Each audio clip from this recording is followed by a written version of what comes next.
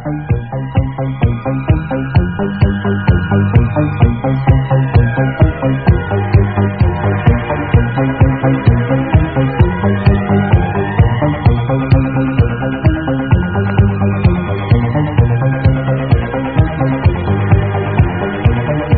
the high desert and the great American Southwest, I bid you all good evening and good morning across these many time zones. From the Hawaiian Islands and Tahiti to the East Coast and beyond, south into Mexico, north well into Canada, and then on up to Alaska. This is Coast to Coast AM. I'm Art Bell. It is a Friday night, Saturday morning, and we are for a while going to have a guest. And I think you're going to find this fascinating. You've seen it on 60 Minutes, 48 Hours. You've heard about it from the CDC, if you listen. And this morning, you're going to hear about it here. It is this weird trend in America, in the world now, toward new diseases. You've heard about Strep A and the headlines about that, the bug that ate my face or whatever it is. AIDS, and a recent curious announcement by the CDC that there are going to be, they are afraid, lots of new diseases all of a sudden. And they attributed that announcement to the overuse or prescribing of antibiotics, that sort of thing. At any rate, this morning we've got somebody who knows about that sort of thing. His name is Lindsey Williams. He is author of a book called You Can Live, and it is about these new diseases. He has a bachelor's degree. He's not a physician. He speaks to medical groups around the country. So let's see if we can find out more about Lindsey Williams. He comes to us, I think, from somewhere in Arizona. Hello, Lindsey. Let's try putting you on hold and bring you over here. How about now? Lindsey, are you there? I'm right here, and thank you so much for letting me be with you tonight. Glad to have you. Lindsey is out in the boondocks somewhere in rural Arizona on a cellular telephone. Is that about right?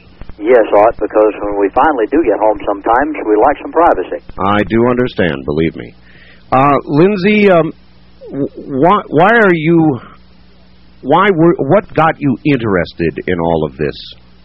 Well, 14 years ago, I published my first book, and since then I've been lecturing literally around the world.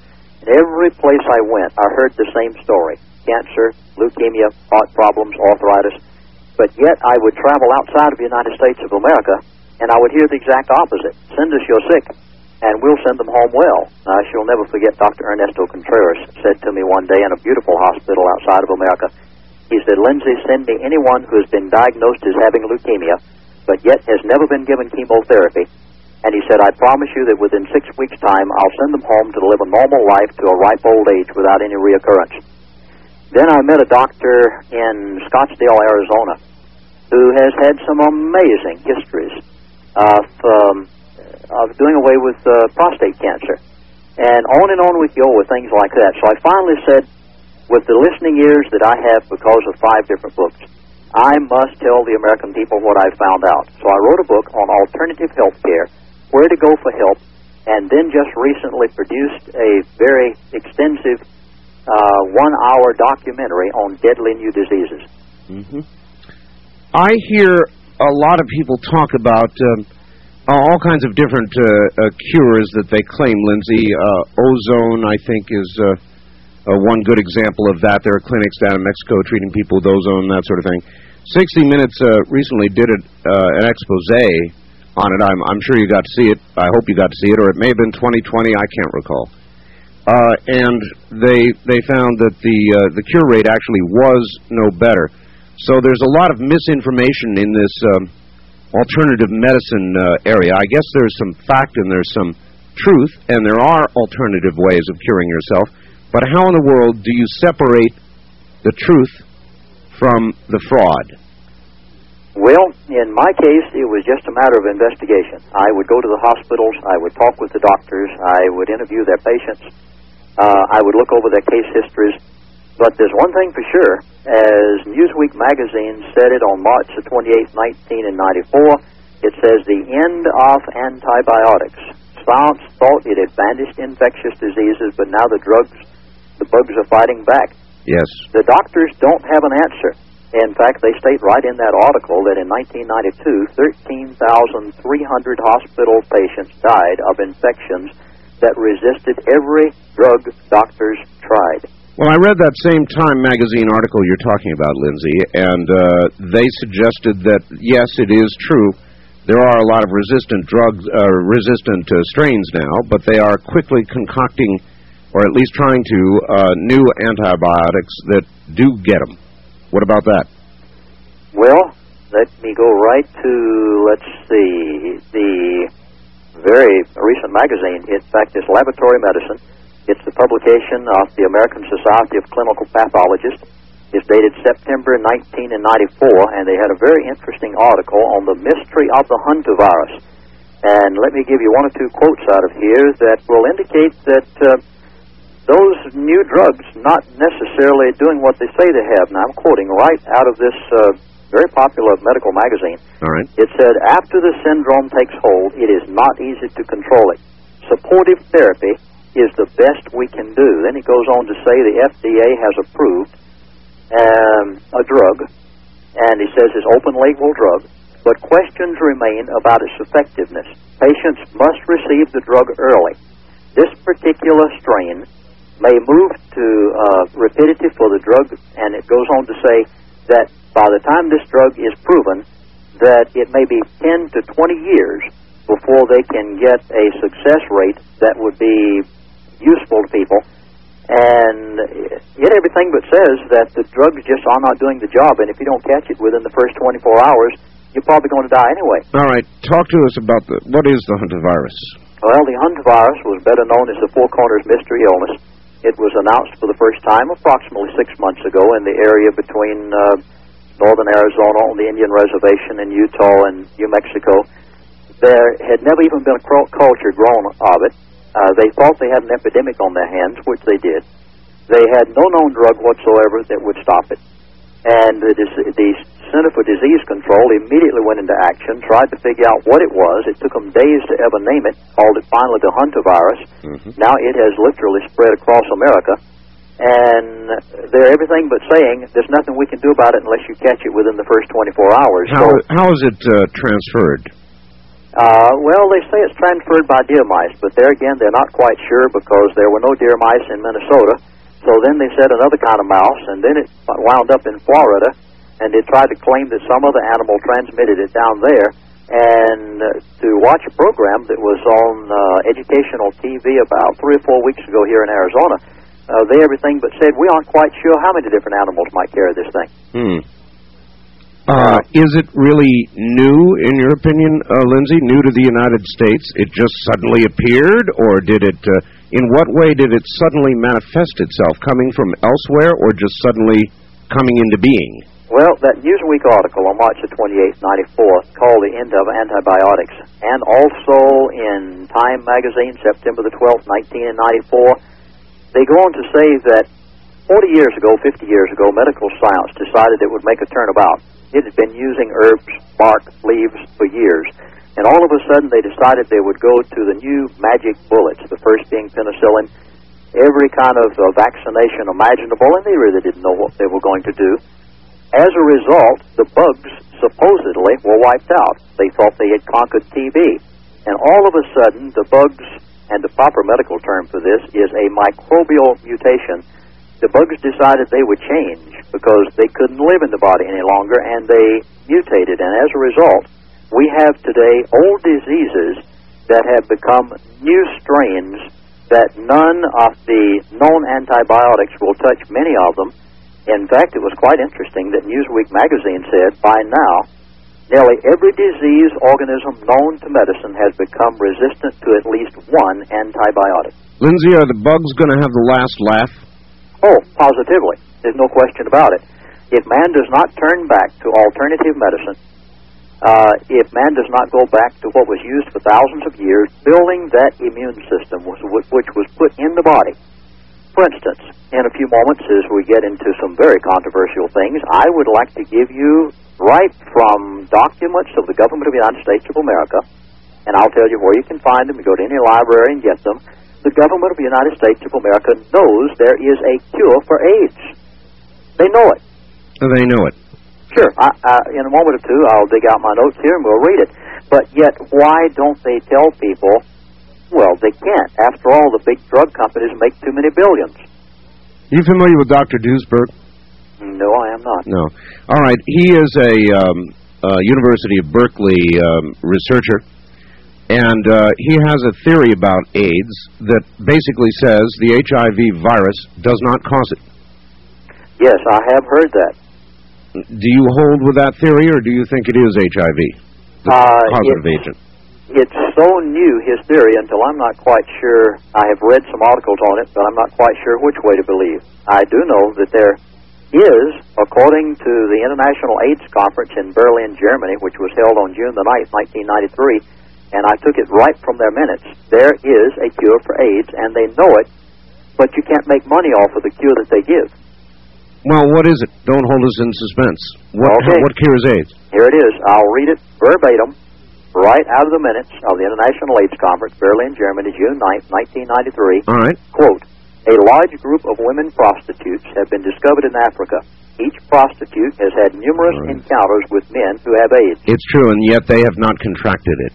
And they go on to state, the last paragraph, scientists will now try to invent a drug which will imitate a strong immune system. I had to laugh at it when I saw this.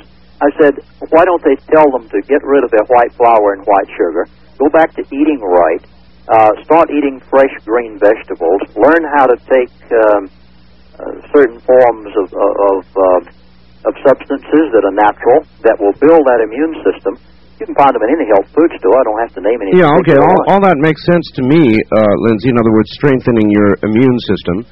But I don't know of anybody diagnosed with AIDS, yet cured of AIDS. In other words, AIDS, some live on for a period of time, but AIDS is still detected in their blood. Or is that false?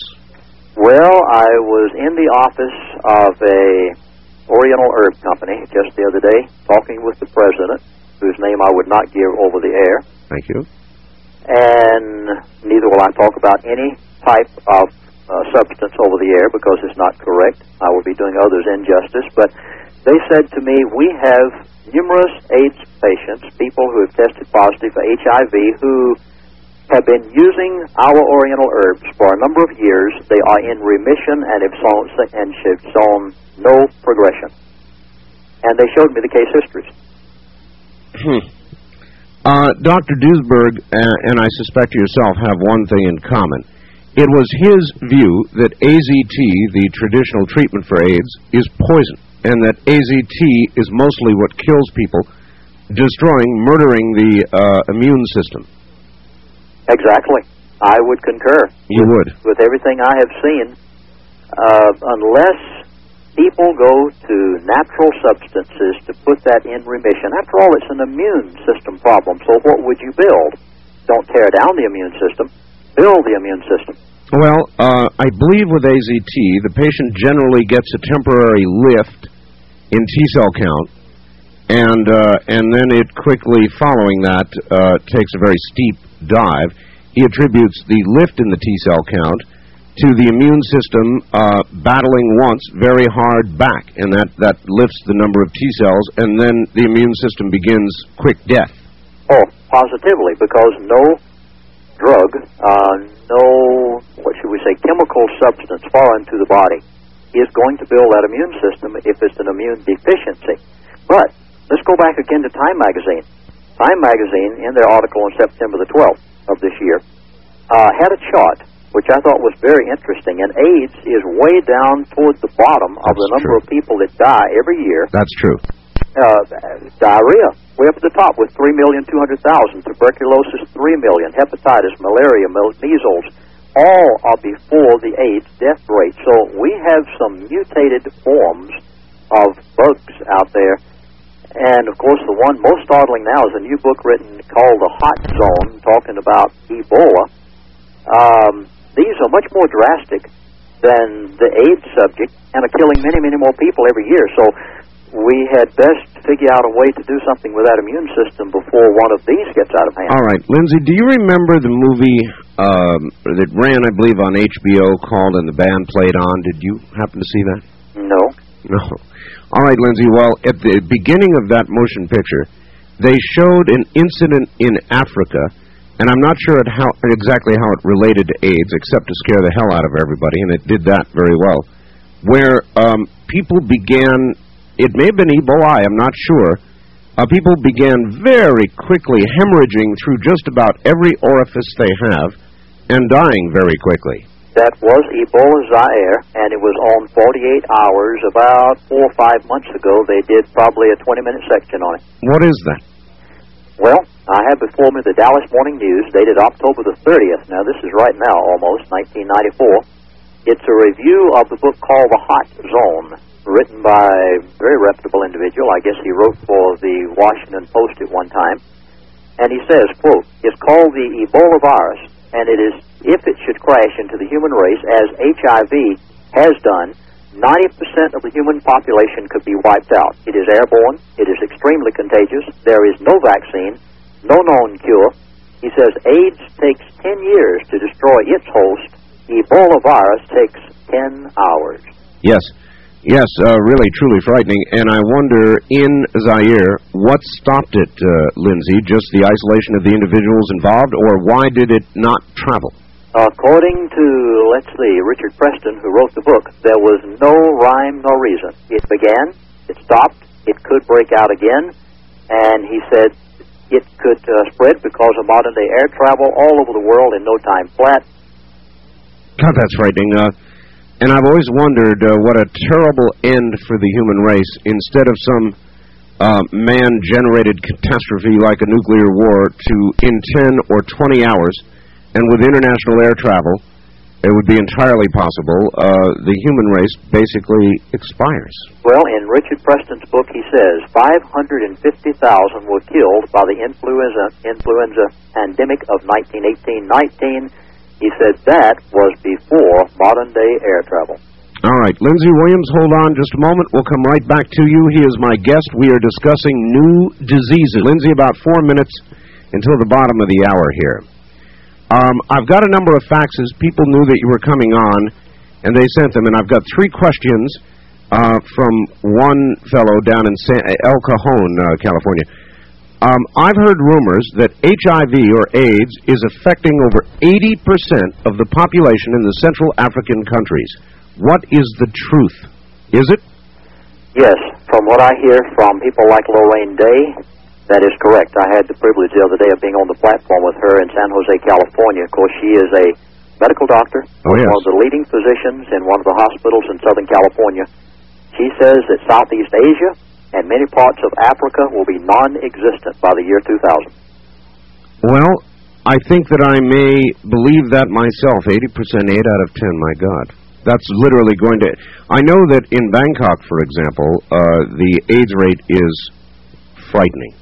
Don McElvaney was in Bangkok recently, and when he came back, I think he's been on your program. He has, He made the statement to me. He said, "Lindsey, by the year 2000, Bangkok, Thailand will be non-existent because it's the sex capital of Asia." Mm-hmm. And he said AIDS is spreading so rapidly. In fact, I'll dig out some other statistics on AIDS. I really didn't intend getting on AIDS. Well, you know, it's interesting, Lindsey. You never know where these shows are going to go. That would give credence, I think, to the theory that HIV does cause AIDS. Otherwise, how is it spread from individual to individual? If it's simply a slaughter of the immune system because of people not eating the right foods and all that sort of thing, then there shouldn't be this kind of direct spread that we do see. Well, I'm trying to look through here and get the latest statistics that were given by the UN. This was in Geneva, Switzerland, and if I can find the article, I'd like to read it verbatim so that the audience gets it exactly as is, and I'm having to look through here in a hurry to try to find this. It's on AIDS. Of course, everything from the Wall Street Journal on have dealt with the subject of AIDS. They're calling our hospitals now an AIDS war zone, and many of the nurses are dropping out. One doctor recently wrote in his report, he said, "New research reports a higher concentration of HIV virus are found in saliva and respiratory system than blood." He said, "Contrary to earlier reports, kissing, coughing can be hazardous to your health. Social touching, hugs, and handshaking. This is actually a doctor's report." Lorraine Day puts out a publication dealing with that subject, and I'm still looking here for that article from the... A number of the predictions that Lorraine Day made, though, with regard to AIDS in this country have not turned out to be so. And the actual rate of spread in this country, now I don't know about elsewhere, but in this country, has not turned out to be what it was forecast to be. Now, you pointed out yourself, Lindsey, that in the Time article, it's way down the list in killers. Okay, here it is. Out of the Arizona Republic, July 1st, 1994. Right. It's from Geneva, Switzerland. It's a UN quote. It says the estimated number of full-blown AIDS cases worldwide increased to 4 million from 2.5 million in the past 12 months. That's World Health Organization quote. That's your estimate. That's worldwide, right? Worldwide. All right, Lindsey, hold on. We're going to take a bottom-of-the-hour break. You won't hear anything for a while. Don't let that bother you. Lindsey Williams is my guest. The subject, new diseases. You're listening to the CBC Radio Network.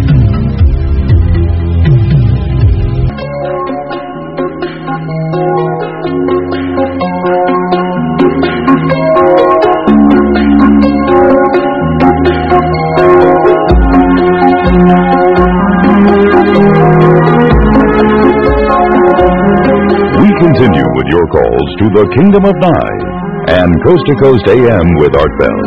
Now here again is Art. Here again I am. Let your phone rest easy for the moment. We're talking with Lindsey Williams about new diseases and I guess some old ones that are new again in a way. And we're going to begin establishing right now the regimen of taking care of our commercial content right up front so we can just rock. All right, once again, my guest, if you're just tuning in, is Lindsey Williams. He's isolated down in an area in Arizona, out in a rural area on a cellular telephone, and kind enough to be with us this morning. He's talking about new diseases. He is author of a book called You Can Live. We'll find out more about that. But we are talking about new diseases. AIDS is a new disease. Lindsey, are you there? I'm right here, Art. Okay, jumping to another part of the question of this first facts, here's another question. An outbreak of the plague was reported in India this summer. At first we were told the plague could spread to the rest of the world. Then later we were told the outbreak was small and under control. Which is it?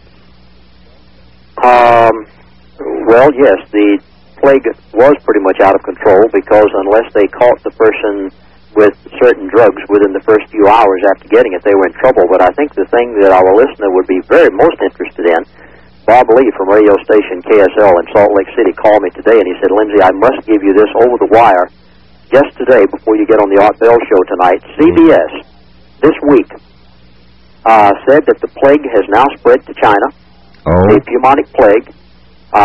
The Korean news agency was the one that announced it. And since it spread into China, of course, naturally, we'll never get any information out of it. Yeah, that is news. I'd not heard that, Lindsey. That just today came over the wires of CBS, and I guess he picked it up off of the, whatever it is, they get special forms. Yeah. And he said an asymptomatic person can be traveling from China or from India to America. By the time they get here, could be contagious with this and spread it all across this land. And it is a drastic thing. Now, how quickly does it spread, Lindsey? Oh, it's airborne. Now, the old bubonic plague had to be spread by contact. This new type of plague, which is called pneumonic plague, is airborne. And the New York Times on September the 27th, 1998 says pneumonic plague, which affects the respiratory system, is generally regarded as a public health emergency, and then it goes on down to say the startling one. Health officials around the world, including those in the United States, have long been known to lie about confirmed outbreaks of communicable diseases, and that's in that tabloid of New York Times. I'm sorry, but I believe that, Lindsey. I do believe it. Did you see The Stand? Movie called The Stand. No. You're not a television watcher, are you, Lindsey? I guess I stay on the road so much lecturing week after week till I don't get to see these All right, movies. well, The Stand, Lindsey, began with the most horrific kind of biological accident you could imagine. it managed to get out. That's how the stand began. And this plague, they called it the plague, spread quickly around the world and just killed about everybody. Now, help me to understand. You say this new plague is not the same as the old plague, and if not, what are the differences? In the New York Times, it says the difference is that this new pneumonic plague, they're calling it, is airborne, which the bubonic plague was not airborne. That means that a person can cough in the cabin of an airplane. The air, 80% of it is recirculated. I'm a pilot myself, so I know. Mm-hmm. And every person in that plane within a flight from India to America could be contaminated with the new pneumonic plague after it gets into the air system and is airborne. The same with the new strain of tuberculosis, which, if you get it, you're dead. There is no known drug will touch it. And in my new videotape, I deal extensively with this new strain of TB, which is deadly. In fact, I was on a radio station the other day, WWDB, with Art, and the producer of the program said, I would not go to the inner city of New York. Now, that was an hour and a half away from the inner city of New York. He said, I would not go to the inner city of New York for any amount of money because the new strain of incurable tuberculosis is epidemic proportion in the inner city. I said, would you say that over the air when we go back on? He said, not on your life. I'm an hour and a half away, and I could be credited with starting a panic. But Dan Rather had the Bob Arnott, medical editor of CBS, on a few weeks ago, and I wrote down his statement. He said, we are on the verge of a medical disaster. And then the best one yet to come out is Dr. Ronald N. Jones. He's a professor of Medical Microbiology Division of the Department of Pathology of the University of Iowa.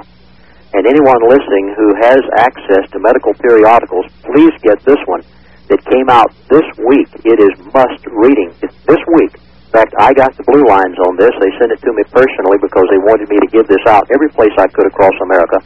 This article is published in the Diagnostic Microbiology and Infectious Diseases magazine, this week's issue. And this Ronald N. Jones, who is the Department of Pathology of the University of Iowa, a very credible individual, was so perturbed over the new microbial resistance of these diseases until he had 43 labs to participate in his article, which he publishes in that magazine. And in it, he states the following, quote, germ-resistant antibiotics are spreading at an alarming rate in hospitals.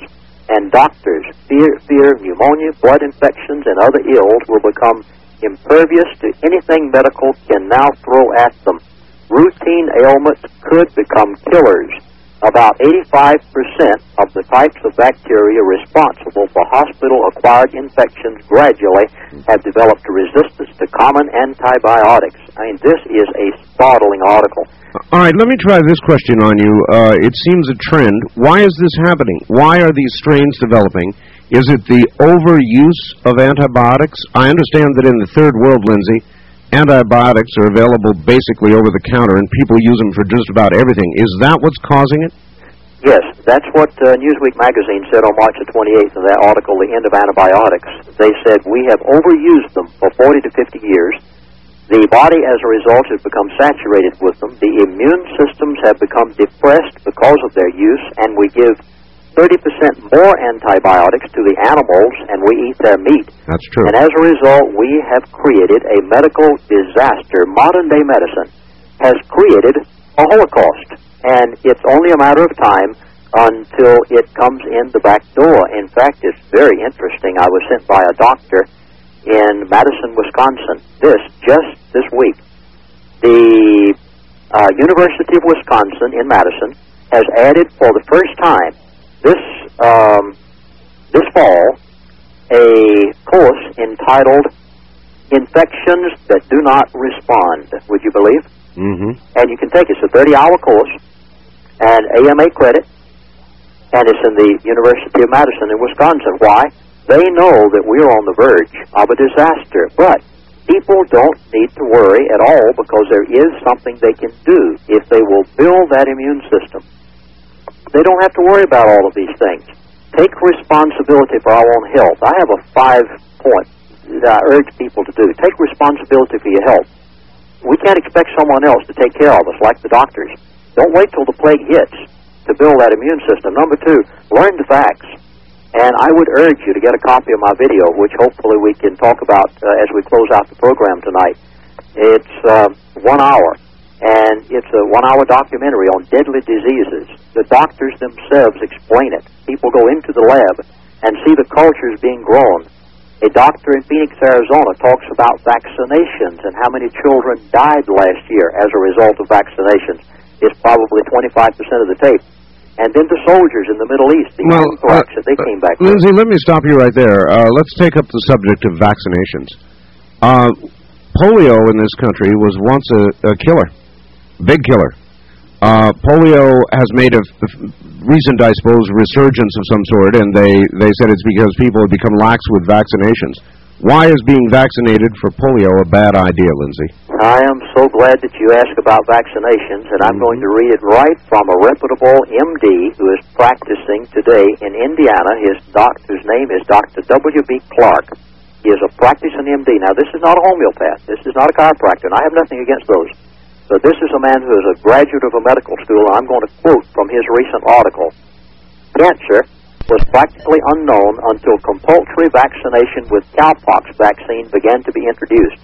I have had to deal with at least 200 cases of cancer, and I never saw a case of cancer in an unvaccinated person.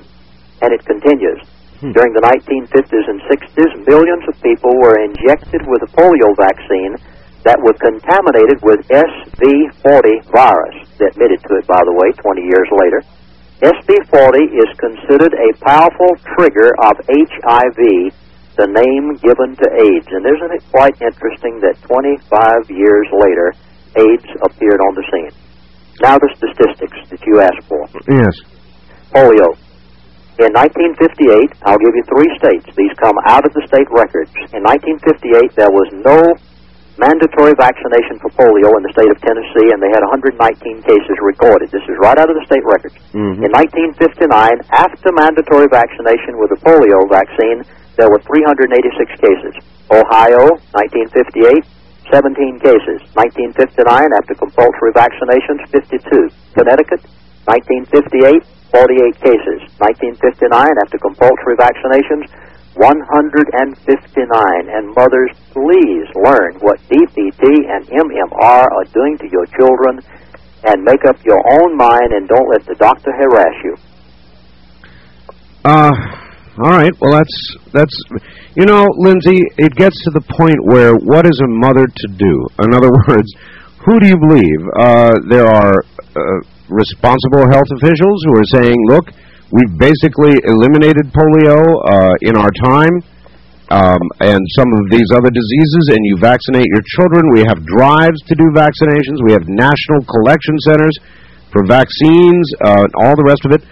And then we have people like Lindsey and other doctors telling us, no, vaccinations cause problems. What's a mother to do, Lindsey? Well, Art, a mother could do what a doctor just begged me to do the other day when he contacted me from Minneapolis, Minnesota, and said, Lindsey, I am sending you in the mail the little slip of paper that comes in the bottle of vaccine for DPT and MMR.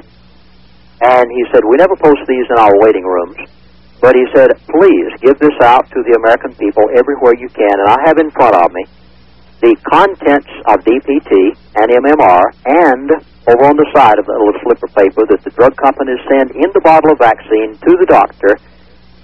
The most startling part yet that I think I've ever read is what reactions the people are to expect, possibly in their children, after these things are given. Here it is. DPT contains, number 1, formaldehyde, better known as embalming fluid. Number 2, trimenosal, it's a mercury derivative. Number 3, sodium chloride and sodium hydroxide. Number 4, nitric acid and hydrochloric acid. Number 5, charcoal, aluminum phosphate. And number 6, sheep's blood as a culture. And then over on the side, it says that you can expect about a dozen different things. I'll only read 2. Number 1, convulsions, paralysis. Books have been written on this subject now. Now, to be fair, these are possible side effects, not predicted outcomes, right? Well, you must hear what a medical doctor, a practicing doctor in Phoenix, Arizona says on my videotape as he gives about a 5-minute oration on vaccines, what they do, why they do it, and how many children died with it last year, and his recommendations as to how mothers can protect their children. Now, this is coming from an MD, and he was willing to be interviewed on my videotape, which, of course, is going all over the country now, and he tells what mothers can do if they decide not to give these shots. What's the substance of it? Is it just good common sense, nutrition, and so forth, and building of the immune system? Is that the answer? That's the exact answer. Mm-hmm. And it works. Can you give us some idea of what you mean when you say build the immune system? If I said, Lindsey, how do I build my immune system? What should I do? What would you say? I would say, first of all, learn the facts. Read as much as you can. There are many, many books out there on the subject. Right. But I've got Lindsey Williams on now, and you wrote a book, so you tell me, Lindsey, what does a person do to build their immune system? Healthy diet and exercise, I would say, is number one. Healthy diet and exercise. Number two, our soil has been so depleted because of the use of chemicals by the farmers until I don't think it's possible for a person to get the proper nutrients from foods today. You do need to take supplements that have been organically grown and add them to your diet. I would highly recommend herbs, and that will build the immune system. Well, I have taken some herbs, Lindsey, and there are many herbs for many purposes, and I found some that indeed, they do as advertised. They really do work. I suppose there are more powerful herbs. I have one that will aid you to sleep, that sort of thing. What kind of herbs are around, and what do they do? Well, without mentioning names, which I don't feel would be proper on this program, I will put it this way. Along with the videotape, we will send a condensed pamphlet that you could know where to look for books that tell you how to use the right substances to help build that immune system. Now, these are written by medical doctors. And if you want to get their books, you can, which apart from anything that I do. Mm-hmm. But you could at least know where to go for the information without me mentioning some particular supplement over the air. Now, there is one that I've been very impressed with recently that a company has that supposedly is going to work wonders for the immune system, and it causes the DHEA of the body, which usually ceases to exist after about 20 to 30 years of age. What's D8? What is that? Well, it's the thing that causes children to be protected more so than older people. It's a youth miracle, so to speak, that is in this body naturally. Youth juice. Yeah. Youth juice. Right. And it seems that the gland begins to produce it again when a certain formula of, I think they use the Mexican yam when it's given, and it in turn activates the DHEA, which enables the immune system to protect itself. I've got you. All right. How is anybody able to document an improvement or a degradation of the immune system? Until something hits you, how do you know? Well, you and I come in contact with so many things every day. I especially traveling in aircraft and being in so many large audiences. I can know when my immune system is strong because I don't get anything and let it become weak, and immediately I'm picking up everything from colds on. So a person can know themselves how they feel. Listen to the body, so to speak. I've got a question for you, Lindsey. There was an earlier time in my life when I used to catch a lot of colds. Now, I work from my home, and so I don't come in contact with a lot of people, but I do come in contact with people, and I haven't had a cold in years, and that almost scares me, Lindsey, because I always thought that getting a cold or the flu actually built the immune system, because the immune system would be activated and would fight back, producing these various antibodies. And I've been a little worried that I haven't been getting sick. I would say that you don't have much to be worried about, really. Be very excited, because the doctor's office and the hospital, especially the operating room, can probably become one of the worst places in the world to pick up something. I understand that 30% of the people who go to a hospital now come out with something they did not have when they went in. That does not surprise me. 30%, huh? Yes. The other day I was with a medical professional in Mesa, Arizona. They said to me, Chaplain Williams, have you heard about the new fungus that has emerged in the operating rooms of hospitals? I said, no. They said doctors are talking very quietly. They're scared to death. It is spread to a number of operating rooms of hospitals across the country. There is no known disinfectant that will kill it. It is a microbial mutation. And something appeared about this in the Arizona Daily Sun just the other day. It says fungus emerges as a major health hazard. That was on October the 20th. And they cannot get rid of it in operating rooms? They say that there is no... Now, this medical professional told me, they said there is no known disinfectant that will kill it, and doctors are worried. Well, yeah, I can understand why they'd be worried. I'd be worried, too. We aren't being told a fraction of just how close we are with the depressed immune systems of the people in the world today. Yes. We are on the verge of that particular virus or bacteria emerging, which, when it finally gets loose, whether it be Ebola or whatever it may be, could sweep across the world because of modern-day travel, jet aircraft, and communications as we have it today of people traveling so rapidly, could literally sweep the world and kill millions in a matter of days. I have this funny feeling that you're absolutely right about that a lot of people that have been talking about this are absolutely right, and I have this horror that it will actually occur. What are the prospects of it actually occurring if we don't change something? Very good. In fact, on 48 Hours, when they did the one-hour documentary, one of the medical professionals that were interviewed on the program said, it's not a matter of if, it's only a matter of when. When. I heard that. Yes, so it's coming, and the more we continue down our present path, the more likely it becomes. Well, we heard nothing about this 3-4 years ago. Time magazine, all of the major magazines, the medical periodicals now, 48 Hours, 2020, in 1 year. In 1 year, yes. It's as though they are preparing us for it. Should we be prepared for it? And, well, better question. How do you prepare for it? I guess your answer is strengthen your immune system. Strengthen the immune system, but first you must know the issues as to what you can do. There are a lot of books out there that will tell you how. I would urge you to get this videotape that I have and learn the facts from the doctors and then start taking their advice as to what to do about it. All right, Lindsey, I'm going to hold you over. You're at the top. We're at the top of the hour now. So I want you to relax, sit back for about 6 or 7 minutes or 8 minutes, and get comfortable, and we'll come back to you, all right? Thank you, Art. All right, my guest is Lindsey Williams. He's here talking about new diseases and the possibility that one day we could all wake up dead. You remember that expression? Hope I don't wake up dead in the morning. Well, I hope I don't either, and I hope you don't. We'll find out how we can avoid it and talk more about it next.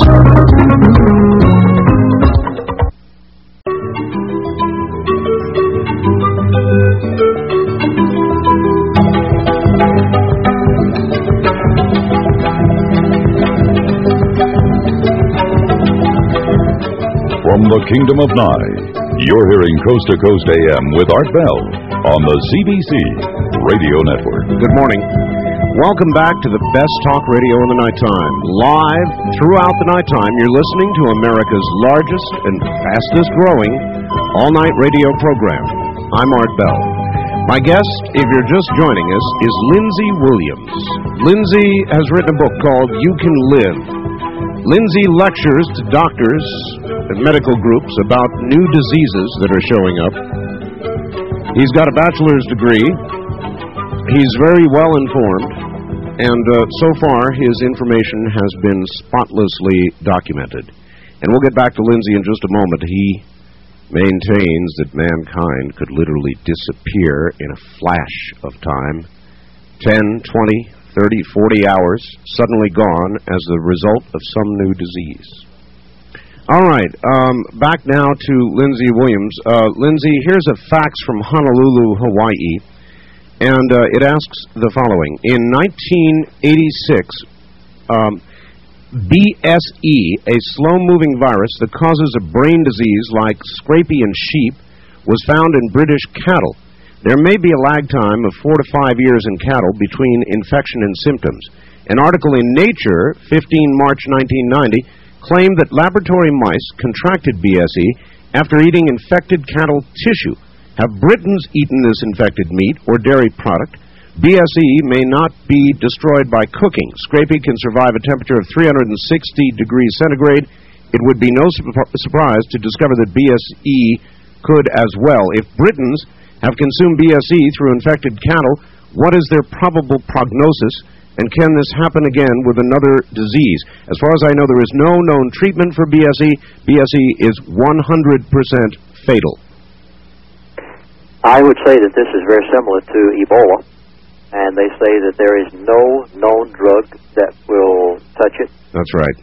This could appear again. It was quite interesting that they said in this article on the book The Hot Zone that Ebola may appear again next week. It may appear again next year, 5 years from now. Who knows when it's going to come out of the rainforest, and if it could be transmitted by modern-day jet travel of someone going from that part of Zaire to the United States of America. The same could be true of the disease that the person just mentioned, the virus, and many others.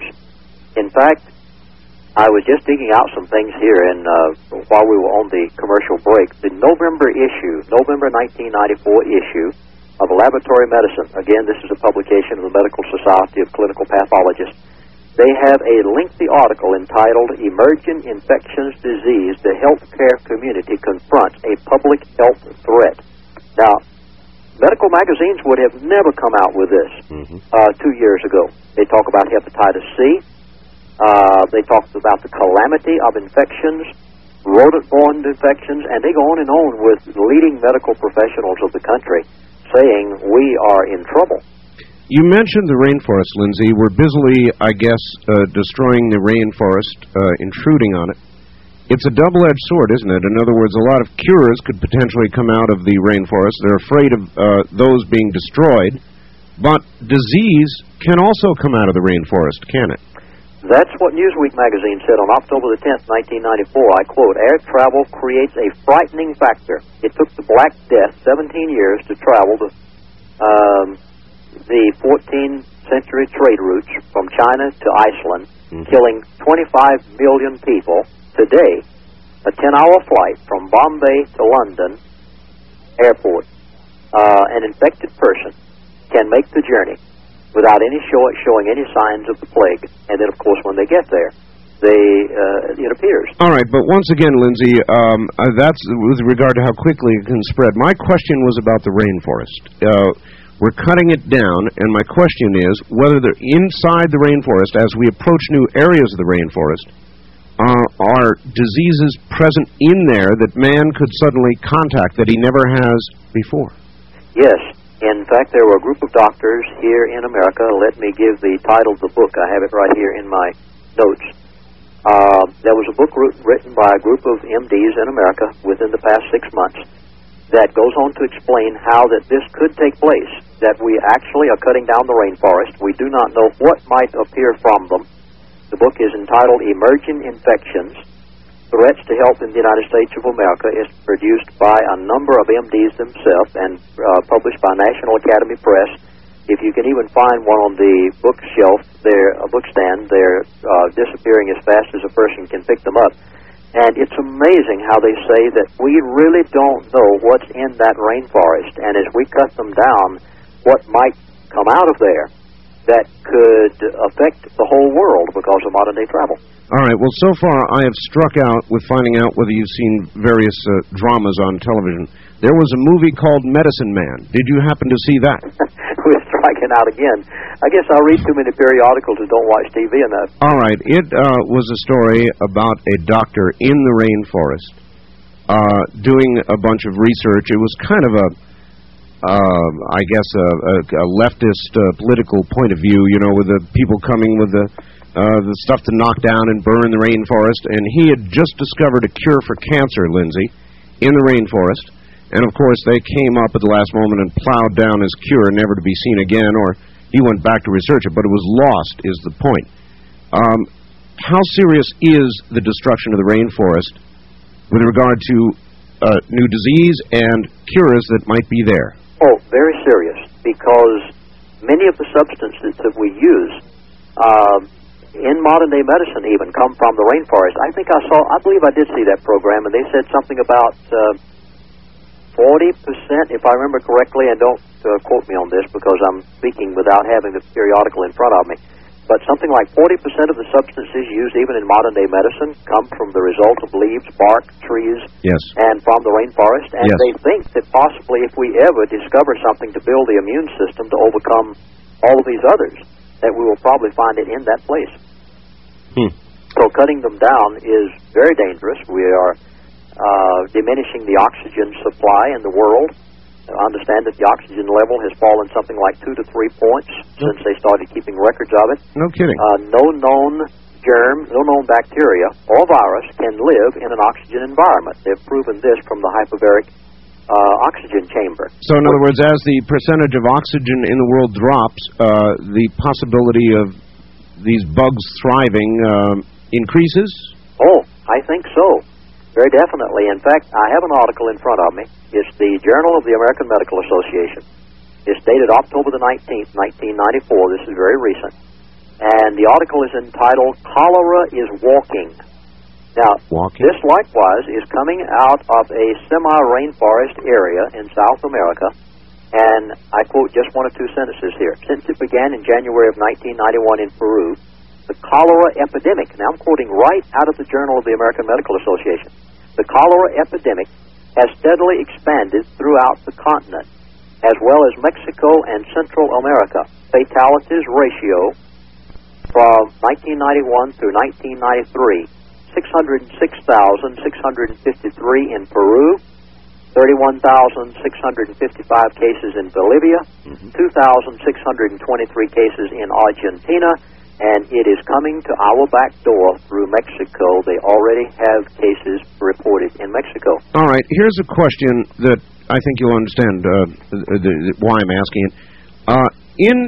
In human history, we have at least modern history, we have a fairly well-documented idea of what disease has done. Some of it has been awful for the human race.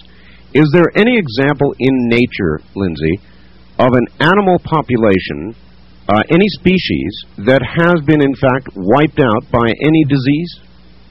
I have never heard of a documented case. So, in nature, at least in the animal world, it's not common. Of course, we are not the animal world. We are doing things animals would never do to ourselves and our environment. Well, animals have never processed sugar and white flour. They have never put chemicals on their soil so that they intentionally destroy the immune system. They never developed antibiotics. And the worst one yet, vaccinations. No one really knows what the long-term ramifications of vaccinations are going to be. There was a recent story that I found incredible, Lindsey. It said that since World War II, cancer in men has gone up 300%. 300% since the end of the Second World War. These are now non-smoking related cancers. And I found that astounding. Why would cancer triple in that many years and not be smoking related? Because that's the time frame in which we have destroyed our soil, cut down the rainforest, used antibiotics, which diminish the value of the immune system. All of these things that we've done to ourselves has been within that time frame. So naturally, cancer will increase more and more as time progresses, and we continue to do these things. Should mankind be using penicillins, antibiotics at all, or should it just be eliminated, or just a judicious use of it?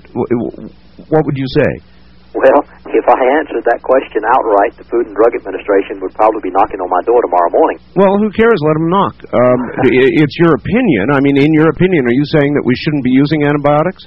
In my opinion, I personally, Lindsey Williams, would not use an antibiotic or a vaccination or a shot of any kind under any circumstances. I know enough alternative medicine sources, either in or outside of America, that I could feel perfectly safe in my own body of healing any illness that I have using those, including cancer. You know, I wouldn't dare say over the air that you could cure cancer.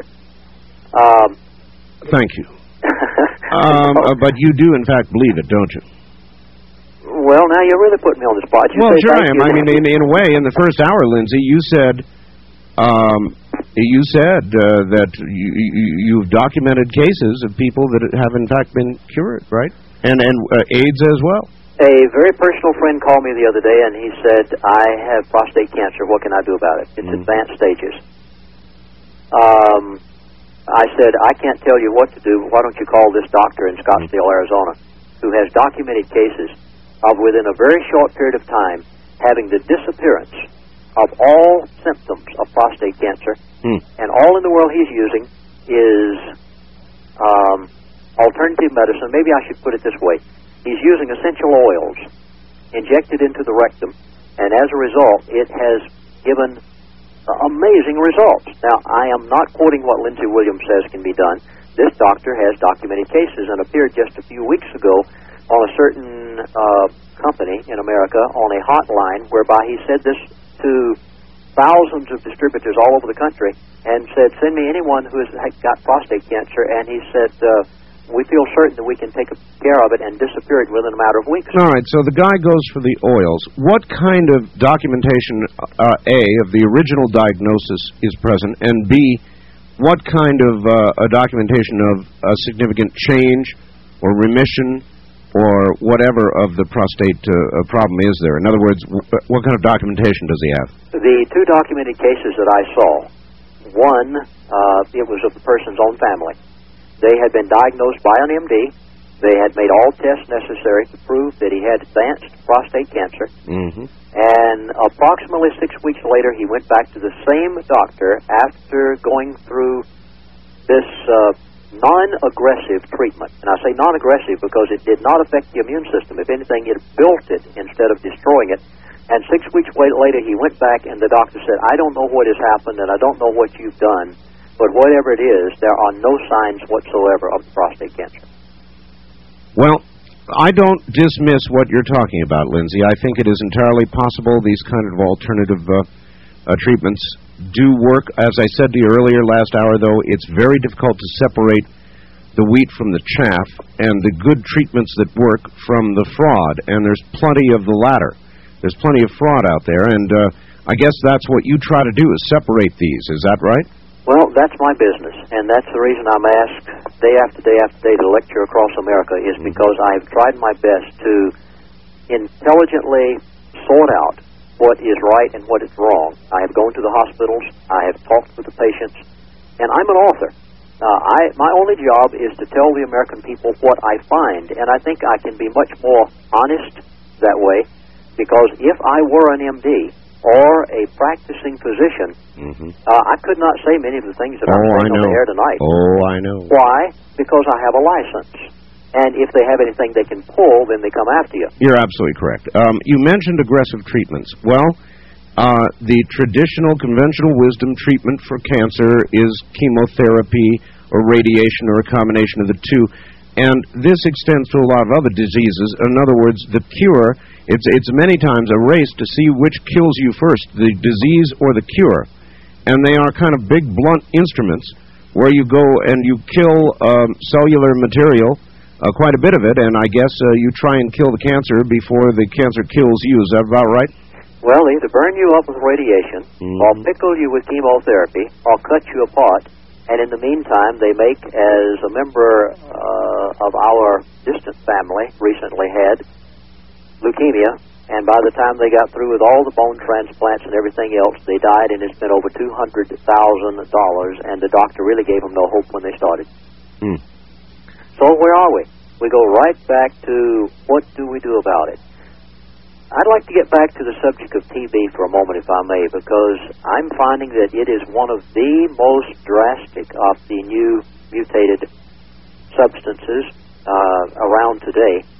And the Journal of the American Medical Association, again, is warning people, and in September 21, 1994 edition, they gave a very startling expose of a case in a certain prison.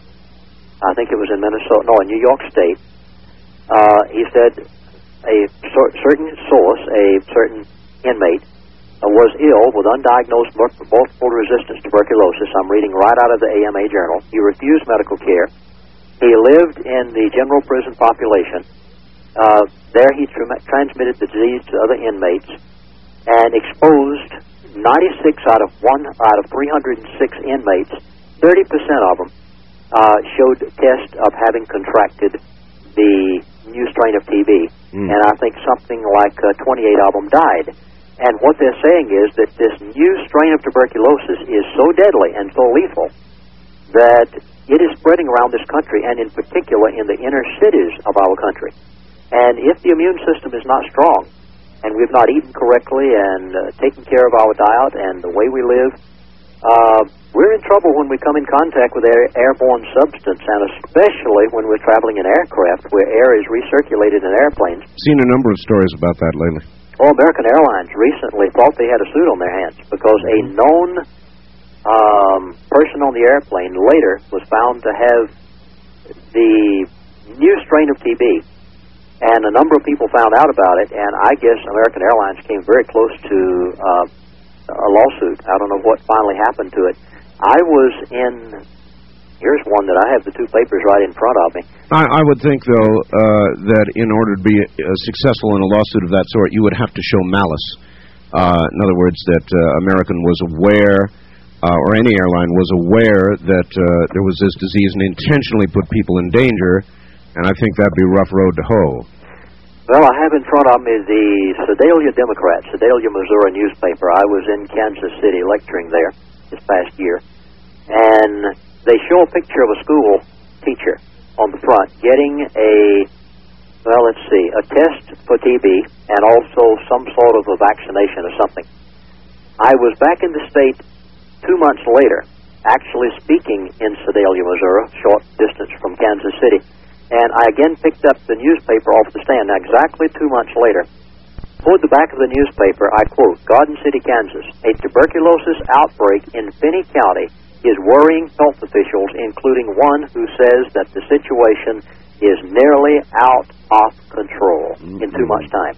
It seems that Kansas and Missouri, for some strange reason, have a major outbreak of the new tuberculosis. And many of the inner cities of America likewise have the same. One doctor in Orlando, Florida. Well, I've got a lot of people listening right now in Kansas and Missouri that are not going to be happy to hear that. When was this?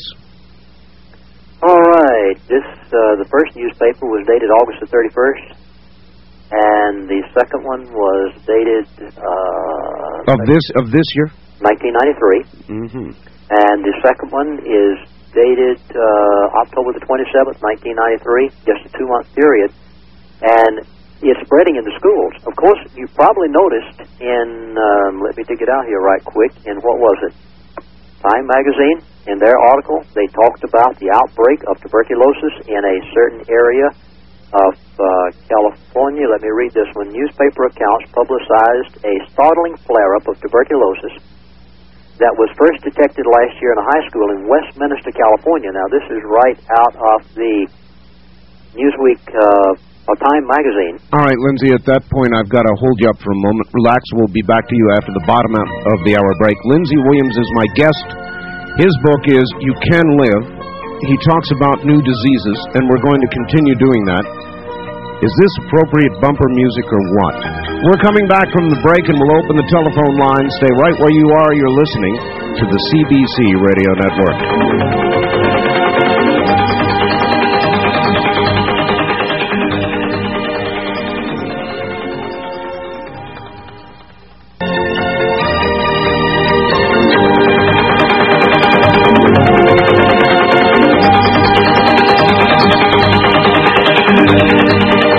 The Kingdom of Nine. This is Coast to Coast AM with Art Bell on the CBC Radio Network. Good morning. Welcome. My guest is Lindsey Williams. See, I couldn't resist that music. And he's talking about new diseases. He wrote a book called You Can Live. He has a videotape. We will find out about that. Also, right on target, this. Here is, we're going back now to Lindsey Williams. Art, your guest warned of problems with vaccinations and went so far as to warn mothers to avoid having their children vaccinated. However, here and in many other areas, a child can't even be registered for school without presenting a doctor's certificate proving the child has had certain vaccinations. Could you ask your guest to respond to this? It's Ron in Birmingham, Alabama. Respond to it, Lindsey. Yes, Ron. I understand that there's not a state in America that it is mandatory by law to have vaccinations. Now, I may be wrong in some that have passed laws just recently, but from what I understood recently, they will harass you, they will intimidate you, but there is a form that you can sign whereby your child can go to school, and if there's an epidemic of some type in the school, they will in turn have your child stay out of school for a period of time, or if your child comes down with something, they likewise will ask you to keep them at home. If the new health care bill passes, which is before Congress right now, Mr. Clinton's health care bill. Well, it's not going to. Well, I think you're right. But we won't talk about politics tonight. That'll be another 2 hours. But if it does, it is mandatory vaccination for every child in America and up to a $15,000 fine, and your children can be taken from your home by Child Services if you do not give them the vaccination. But until this point, there are still forms you can sign and get around it. And as far as I know, every state in the country. But let me warn you, they will harass you, they'll intimidate you, and there is an alternative method, homeschool.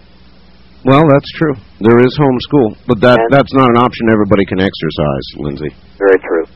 All right, look, we're going to open the telephone lines, Lindsey. Let me quickly give the numbers out. We're talking about new diseases. If you have questions, here's how to pose them. Call. First-time callers are always welcome at area code 702-727-1222. 702-727-1222. The wild card direct dial lines are area code 702-727-1295. 702-727-1295. If you are east of the Great Rocky Mountains, anywhere east of the Rockies, call us toll-free at 1-800-618-8255. 1-800-618-8255. Toll-free. All right, well, that was a lot to get out, Lindsey. But if you're ready, let's go to the lines. You all set? All ready. All right. On the toll-free line, you're on the air with Lindsey Williams. Hi. Hello, Art. Where are you calling from? This is Jerry calling from Minneapolis. Yes, Jerry. Just this last afternoon, I sustained an injury that required me to get to the ER and get some stitches. I was basically coerced into getting a tetanus shot. Reading the potential complications on their disclosure sheet concerned me. Do you have information about the dangers of tetanus shots? All right, good question. Yes, and when you read that disclosure, I have read one similar recently for people who wanted to get the new flu vaccine, and it is scary what they ask you to give up in order to be able to take that. In fact, the flu vaccine form even said there can be no suits initiated against this company. You cannot hold them responsible for anything that happens. Now, they would never ask that if they did not know that oftentimes it does happen. Any comment, caller? Well, I just really felt like, even though I got very good care from them, I felt kind of violated, and I felt like I said, like I was coerced and forced in a corner and expected to sign and expected to get this shot, whether I needed it or not. Yes, that's true. And they will harass, they'll intimidate. Remember, the doctors made money off of that, but they also are protecting themselves, because if they happen not to get it, and you did get that particular malady, then they could be sued. So they protect themselves. Well, I wonder how much of this apparent intimidation or intrusion that he felt does come from all the litigation that's going on, Lindsey. In other words, they really press you very hard on certain things, not for your sake, for their sake. Oh, positively. And after all, remember, they made money off of that shot. Oh, well, that's true. Of course they did. On the wildcard line, you're on the air with Lindsey Williams. Hi. Hi. My name's Diana, and I want to thank you so much for doing this work, Lindsey Williams. This is incredible. Diana, where are you? I'm in Santa Rosa, California. California. Very good. And I'd like to know if you know anything about parasites. I've been battling what I now believe are rat mites in my house and on my body for a year, and I believe there's a terrible medical cover-up. I've been sent to the city back and forth with nothing conclusive, although they've prescribed just tons of stuff for me, this Urex cream, Elamite, all kinds of stuff, and I can't get rid of them in my environment. I have cut them down to about a half by getting rid of this humongous silk tree that totally enveloped my whole property. But it just goes on and on. I wonder if you know anything about parasitic invasions. Yes, I have heard much about that lately. In fact, there are a number of doctors around the country who are treating that particular thing, and they have most of their practice in dealing with it now because it is so predominant. Oh. So you're not by yourself. Well, you're where do along I with get a hold thousands of of others out there. You are with thousands of others who are having the same problem, and I do quite often hear about it. I've been given the runaround by the city, by the county, the Department of Ag. I've been told I'm delusional. I've heard remarks outside the door, yeah, we see some kind of eggs, but nothing conclusive, and then they come in and say, nothing's wrong with you, but we'll give you 40 tubes of Urex cream. No, it is for real. Don't let them tell you that it's a figment of your mind or imagination. And many doctors would be more than happy to help you know just how realistic it is, because thousands of people have the same problem. I've spent $3,000, and I've been to at least 12 different doctors, and I can't find one. All right, ma'am, we're going to hold it there. Lindsey, as you well know, we must be careful, and we cannot do will not do any diagnosis on the air. You are not a doctor, you don't prescribe, and you cannot prescribe here on the air, and I want the audience to be careful not to put you in a position of even asking. Yes, I would not give any names out on the air. All right. On the toll-free line, you're on the air with Lindsey Williams. Hello. Hello, this is Sarah from Columbia, Missouri. Columbia, Missouri, yes. What would you do about premenstrual syndrome? PMS, yeah, that's a good question, actually. That's a big problem in society. Lindsey, PMS really is. Any comments on it?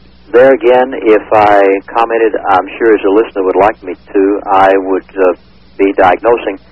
And you must understand that as an author only, I have centered most all of my attention on the new microbial mutations rather than on particular ailments of a person's body. All right, while we're on that subject, then I'll turn you from that and turn you toward the new bug that ate my face, this awful strep thing.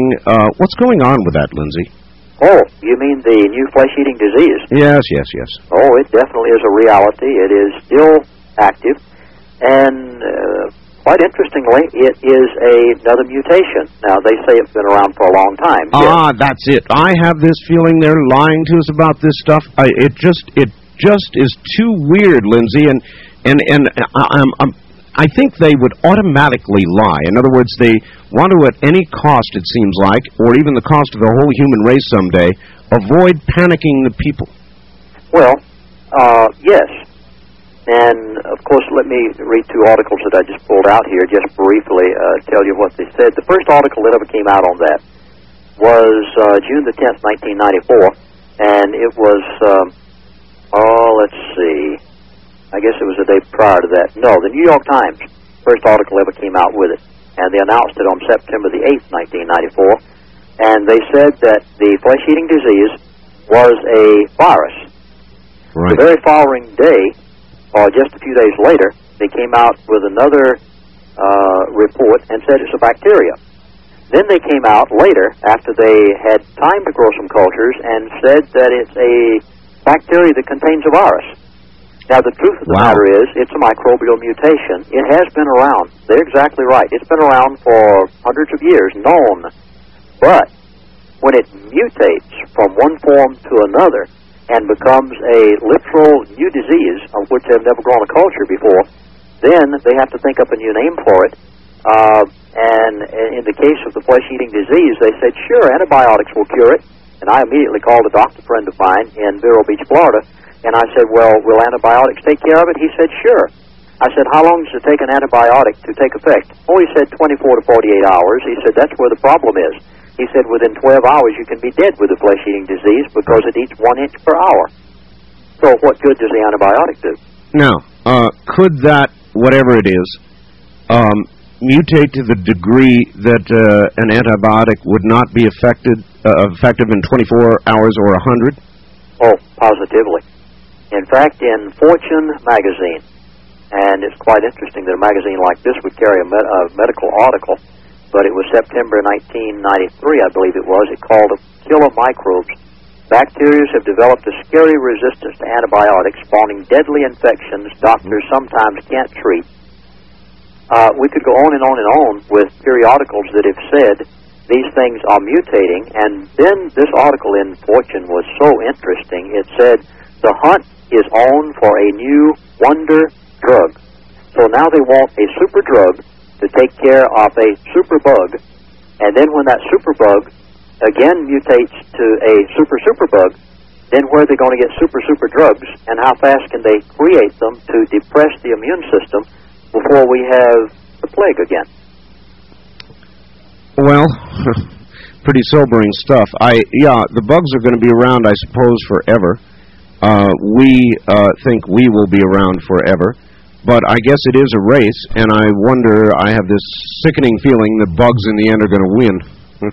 But never on the face of the earth have we ever had a medical science that is using chemical substances and antibiotics contrary to the nature of this body. Therefore, we have created a monstrosity today that no medicine in all of history has ever encountered. But the people out there in the listening audience really have nothing to fear whatsoever, because the Lord put in these bodies when He created them an immune system, and if that immune system is allowed to operate correctly, we didn't have these mutations in the past because the immune system did that job. But that was before antibiotics. All right, well, here's the what's a mother to do question again, Lindsey. Most of us have lived, a normal life, and that means we eat granulated sugar. I do. Many of us smoke. Some of us drink. We're exposed to toxins every day in this modern world, and there's not a whole lot that we can do to not be exposed. So if modern life is killing our immune systems, what do we do to counter that? Well, of course, one of the greatest things we can do is through our diet. Eat correctly. And then, of course, well, you had a perfect advertisement on your program a moment ago, and by the way, congratulations. Pignogenals? They should sell one batch of product. And just recently I had a rally sponsored by Health Food Store in Shreveport, Louisiana, and they said that product is working miracles. They spoke very highly of it. I'm hearing that, yes. And if products such as that, and by the way, congratulations, Art, for advertising that product. If products like that were used by people, they can solve much of the problem, and I'm quite sure that you use it from what you say. I am using it, yes. Mm-hmm. Not because I have any similar or any particular ailment to be complaining about, but just because it sounds good. I do understand a lot of people have had very good effects, though. Now, let me ask you this: there was a recent story, Lindsey, very curious story about that woman, Ramirez, I believe her name was, who expired and had deadly fumes, they thought, coming from her body. Well, the doctor got sick, the emergency room attendants got sick, several of them were nauseated, a few passed out. I mean, it was really serious, and they kept the whole damn thing secret. Then they came out, and they said, well, we think that it was mass hysteria, that one person got sick for some unrelated reason, everybody else got hysterical, and they got sick too. That seemed ridiculous. So they came out then with another explanation, saying that no, now we think it's sewer fumes, and that somehow got into the room where she was being worked on. And now finally, yet another report that says no, her blood had some kind of chemical in it. When it mixed with oxygen, it caused what was in essence a biological warfare agent, making those people sick. I don't trust them, Lindsey. They lie. They don't tell us the truth. And I don't know what happened to this woman, but I'm highly suspicious. What about you? The truth of the matter is, we will probably never know the truth. And an explanation is the Denver Post, dated August the 13th, 1993. It seems that the editor of the Denver Post went to the Department of Health in Colorado and said, many of my readers are wanting to know about the hantavirus.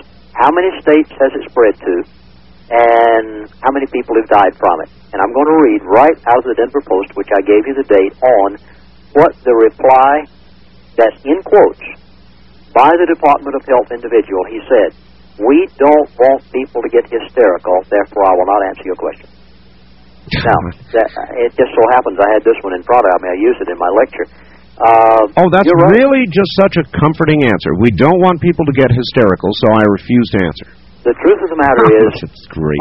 because of people like you And radio talk show hosts are doing the greatest job of telling the American people the truth of any class of people in America. And I say congratulations, because you allow people like me to get on the air and tell what I find as I travel from city to city around America. And you expose the truth as it really is. So keep up the great work, and this is probably the only place that some people are going to actually get the truth. Well, it may be, but there's no guarantee of that, Lindsey. In other words, we are a forum, and I'm glad that we are here, and I'm glad that we can do this kind of thing in America, and it's what freedom of speech is all about.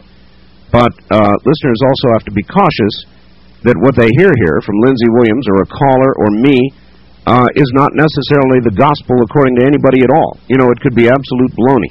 Well, you may have noticed that I very, very meticulously through this entire 2-hour program have been extremely cautious to document. I agree. Your documentation has been flawless. On the toll-free line, call us toll-free at 1-800-618-8255.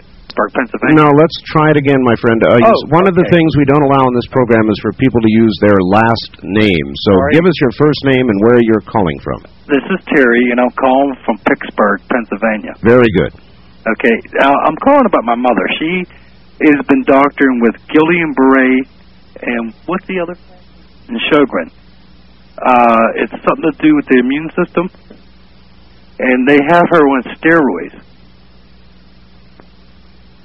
Did you ever hear of any one of these two diseases? There again, I'm going to have to beg out, mainly because I deal strictly with the new mutated microbial mutations, and since I'm not an MD, to say that I know about a certain particular product, right. All right. That's not my line. Caller, listen on the air, though. Your point suggests a question. What is the function of steroids? Steroids, I know, build things up, possibly at the expense of something or another. What is it steroids do, Lindsey?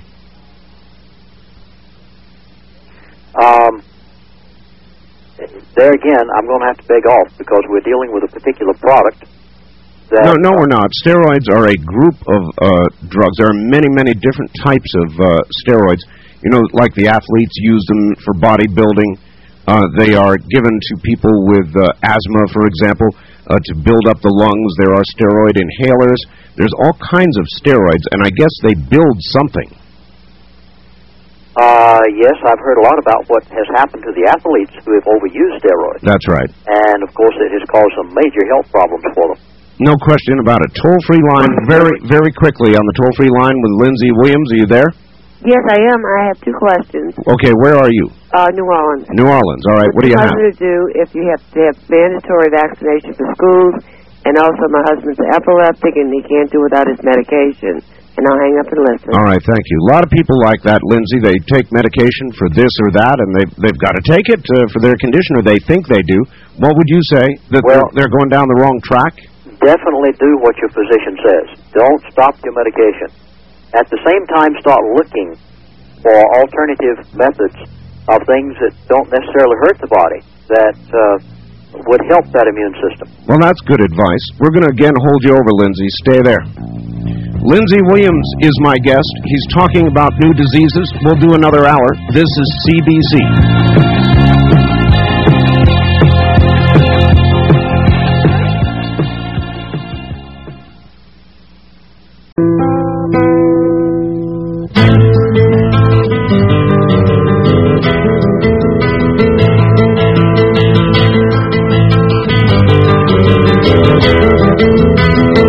From the Kingdom of Nye, this is Coast to Coast AM with Art Bell on the CBC Radio Network. Now, once again, here's Art. You have just connected with the largest, fastest-growing talk show in this time slot in America. It's called Coast to Coast AM. Good morning, I'm Art Bell. We're talking with, yes, I've got a guest. His name is Lindsey Williams. He has written a book called You Can Live. He has a videotape. We haven't talked about that yet, but we will this hour.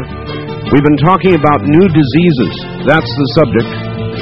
The new strep A, AIDS, the plague in India, new diseases. Diseases that Mr. Lindsey says, if we don't begin to change our habits one day soon, may ravage the entire human race, and in a very short amount of time, indeed, literally, possibly, within hours.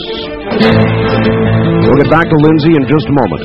I want to repeat, do not call. We're going to lean heavily on callers this hour. Don't call Lindsey, please, and ask him to diagnose anything that's wrong with you. He's not a doctor. We're not going to do that. And even if we had a doctor here, we wouldn't do it over the phone, so don't ask. Here is a fax, Lindsey, that I want you to comment. Art, could you ask your guest his opinion of the following premise? Are the new lethal and treatment-resistant diseases perhaps a necessity? I'll explain. Upon examination, nature seems to be a self-correcting system. For example, when the natural predator of a given animal species is eliminated, it will quickly increase in number. If starvation doesn't bring down the size, invariably a disease will crop up and kill a big percentage of that population, thus creating a balance and eliminating the threat posed to the ecosystem. Scientists have speculated on the human population limit the Earth can sustain. But given our present primitive understanding of the greater ecosystem, could that number not be much smaller due to a variety of factors that's presently believed? Perhaps we are, in fact, very close to that figure now, and nature is beginning, with vigor, to correct the eco-threat we pose. The natural system is quite efficient. If the above hypothesis is correct, is there really anything we can do, save perhaps significantly lowering our numbers to stave off what is to come? From Dan in Reno. What about that, Lindsey? Because of the use of wonder drugs, antibiotics, vaccinations, we have saved the lives of so many millions of people over the past 30 to 40 years. And that is correct, the hypothesis that he has just suggested. We have increased population on the face of the earth to a point that it probably has never been before, ever in all of history. It appears that we have created our own demise. And very readily what he has just said appears to me is going to take place. Well, so then what good the advice of Lindsey Williams to bolster your immune system and do this or that, whatever your videotape and books suggest, what good is it if we're all going to, or many or most of us are going to perish? I guess you're preaching individual survival? Well, I personally would like to be one of the survivors. I hear you. I think there are millions of other Americans there that don't know what to do, that if they knew what to do, would likewise like to be amongst that group that do survive and make it through, because after all, what a wonderful world it's going to be after all that's over with. So yes, I definitely feel that there are many people listening to your program tonight who would like to be amongst the survivors. I'd say that's probably a safe bet. On the toll-free line, you're on the air with Lindsey Williams. Where are you calling from, please? Hello there. Hello? Hello. Turn your radio off, ma'am. Turn your radio off. Well, Okay, just a minute. Okay. all right, where are you calling from? Boardman, Ohio. Okay, welcome to the program. Do you have a question? Yes, I was wondering if your guest... I've started a course in alternative medicine at the local university, and they were suggesting acupuncture for a thing called atrial fibrillation in your heart. Does he know anything about that? All right, thank you. There are many, many alternative medicines that work, and many, many different ideas, such as you've just mentioned, that are being proposed by the colleges around the country. I suggest anyone that you feel that works for you is what you should do. Lindsey, there are a lot of doctors out there, and as you point out, they've got a license. But not all doctors are money-grubbing, golf course playing business people. There are doctors out there pledged to and faithful to the oath they took, and they want to cure, and I'm convinced of it. And so where are all these doctors? If this alternative stuff is so good, then it seems to me at least a percentage of the doctors, the good ones, would be out there screaming at the top of their lungs about what would really cure somebody. Where are these doctors? Well, Fortunately, I have been talking with many of them recently. Most of them are so afraid of the powers that be that they speak very quietly. But you're right. There are thousands of doctors out there. For instance, 5 years ago when I wrote my book, You Can Live, I could not find an American doctor, an American dentist, to write the chapter in the book on mercury fillings. I had to get a Mexican doctor, a Mexican dentist, to write the chapter on mercury fillings. We're going to be rewriting the book possibly when this edition is finished. And I have a number of American doctors now that are saying, we would love to write that chapter for you as a doctor in America, but yet 5 years ago they were scared to death to do it. I'm glad you mentioned mercury fillings. Lindsey, I'm getting some dental work done right now. And last time, or the time before I think it was, I was at the dentist. I've got a good relationship with my dentist. And we talk about all kinds of things, political and otherwise, and so I'm sure I was getting what my dentist believed. And I asked her about mercury fillings, and she said, that's a bunch of nonsense. That, yes, indeed, you could absorb some mercury, but over a very long period of time, the amount you would absorb scientifically would not harm you. How do you counter that? Oh, I would counter it by some books that have actually been written within the past year's time by dentists. In fact, I was with one in Seattle, Washington, just a matter of weeks ago. He will not put mercury in anyone's mouth. In fact, he says that there is an association of doctors now across America that have refused to use mercury anymore. There are numerous books that have been written on this subject telling how deadly this stuff really is by people in the medical profession themselves, by the doctors. And I would urge, before you listen to your dentist, but at the same time, explore reading one of these books. And when you do, give me a call, and I'll be glad to refer you to a doctor in many different places across America that even refuse to use mercury in a mouth. Well, I don't think most dentists are using mercury now, are they? It's mostly an amalgam of some sort? Quite to the contrary. They are using. Doctors still use mercury. In fact, the doctor who is a Mexican doctor who wrote the chapter in my book on mercury fillings was asked to speak to the Dental Association in San Diego, California. So he came across the border from Tijuana, and after he finished, he said, why don't you American doctors, now this is his word privately to me, he said, why don't you American doctors tell the American people the truth? Why do you have to ask a person from Tijuana to come over and speak to your dental association? And the response was, if the American people, now this is his personal words to me, almost verbatim, if I can remember it correctly, he said, if the American people knew the truth about how deadly mercury is, the American Dental Association would have so many suits on their hand that they could never handle them. All right, I promised heavy listener participation this hour. I'd better stick up to it. On the toll-free line, you're on the air with Lindsey Williams. Where are you calling from, please? Hello there. No, you're not there. On the toll-free line, make that first-time caller line. You're on with Lindsey Williams. Hi. Well, hello, Art. Hello. Glad to make it through. Been listening to the program. Where are you? Reno. Okay. And agree with 95% of the conversation going on here tonight, except for the fact that I feel Mr. Williams is, I think he's raking up a lot of fear and a lot of scaremongering in people. Well, give us a specific where you feel there's been scaremongering. In the fact that if there are so many diseases that are waiting to pounce on the American public, right, that exist in the hospitals today, and that can be spread throughout, they can be spread, say, through the simple means of aircraft and airlines and air circulation systems, then why hasn't it happened already? Well, okay, that's a fair question. Lindsey, why hasn't it happened already? Why hasn't the human race rolled over on its back with all four in the air? Well, let's see, as Newsweek magazine said it in their article, The End of Antibiotics, it said that it's only a matter of time until that particular virus or bacteria does appear at the point that the people's immune systems become so weak that it will do the very thing that the individual has just talked about.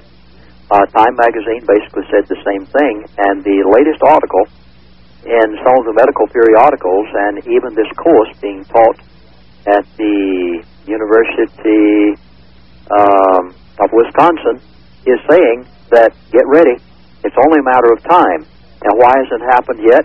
Well, antibiotics and vaccinations and wonder drugs have only been on the market for 40 to 50 years, but we have finally arrived at the point now that every major periodical, including the Journal of the American Medical Association, Time, 60 Minutes, 48 Hours, all of the others, are saying we have arrived at that point. It's just a matter of time. All right, Lindsey, that's a good answer. On the wild card line, you're on the air with Lindsey Williams. Hi. Hello, Mr. Bell. Good Hi. evening. My name is Ron. I'm calling from Seattle. Yes, Ron. And Mr. Williams, well, first of all, let me say you've covered so many things. I want to talk about so many things, but that's impossible. First, let me say, in regards to mercury, I had all my mercury fillings removed about a year ago, and I have since had no allergies ever since. Congratulations, Ron. Yeah, thank you. One thing in regards to that for the audience. Caller, I want to ask a question. Sure. Well, you went to a dentist. Obviously, you had to find a dentist that thought mercury was bad and agreed to remove them. Is that what you did? And if so, what did your dentist tell you about them? Well, first of all, I did a lot of research through the Huggins Institute in Colorado Springs, Colorado, and I did some reading on the topic. And Well, but my question is, when you went to your dentist and said, "Look, I want all my mercury fillings out," what did your dentist tell you? Well, I didn't go to my regular dentist. Okay. I had to leave him totally because he said the same thing to me that your dentist said to you. Okay. That there's nothing wrong with him, etc. So well, I don't want to name, but I mean, how did you finally find somebody? I did my research and read some books, and I finally found somebody by contacting the Huggins Institute in Colorado Springs, and they have a list of dentists that do not put mercury fillings in people's mouths. All right, and you sought to have these removed because you thought they were the causative agent of your allergies? Well, not necessarily that they were the cause of my allergies, but I also had suffered from depression for a lot of years. And so I felt it was worth the try, and it was worth spending the money. And you're saying it worked? It definitely worked. Lindsey, why would we not think that it would be a sort of psychological placebo? Depression is a mental condition, and he thought it was caused by that, had it removed, and how can we not know that it's just a placebo? Well, I think each individual is their own best doctor by knowing yourself and knowing right. That's okay, sir. That's a fair question. Lindsey, the question goes to you, though. Because a dentist who knows the issues, many of whom have written books on this subject, know the chemical makeup of the body and how that mercury is affecting it even into the brain. And when you read after some of these doctors, they say it positively is not a psychological thing at all. It is for real a chemical process that takes place in the body that is affecting them to cause that. All right, good enough. On the wild card line, you're on the air with Lindsey Williams. Hello. Hello, Mr. Williams. I'm familiar with your works out of Seattle, Washington Prep Expo. Yes. And I did was on the last cell from Ron. I also had my amalgam pills taken out in the last year through the Huggins Institute. Notified me a doctor in Seattle. But the one thing that I would like to ask you is if you could comment on oxygen ozone therapy and some of the works by Ed McCabe. All right, there it is. That oxygen ozone therapy that 60 Minutes tried to expose not long ago. What do you think of that, Lindsey? I have seen some excellent results from it. I have never tried it myself. I do know Ed McCabe. I have been on the same platform with him in speaking engagements at the Preparedness Expos, but I would say that the reports and the case histories that he has are very outstanding, that not only he, but many others have of ozone therapy. And I think it's only a matter of time until it proves to be what they say it is. All right. Very good. We're going to pause here for a second. Hold on just a second, Lindsey. We'll be right back to you. Yes, I too have heard a lot about that, but it's, of course, very controversial. Going to the bottom of the hour, but we've got time for a quick call. Wildcard line, you're on with Lindsey Williams. Yeah, this is Doc from Roseburg. Hello, Doc. Evening. Interesting program tonight. Yes, sir. Mr. Lindsey, I come from Connecticut originally, and of course the big story there medically is the new disease, Lyme disease. Yes. You're all familiar with that? Yes, I have heard a lot of reports about it. What are your thoughts about the subject in general?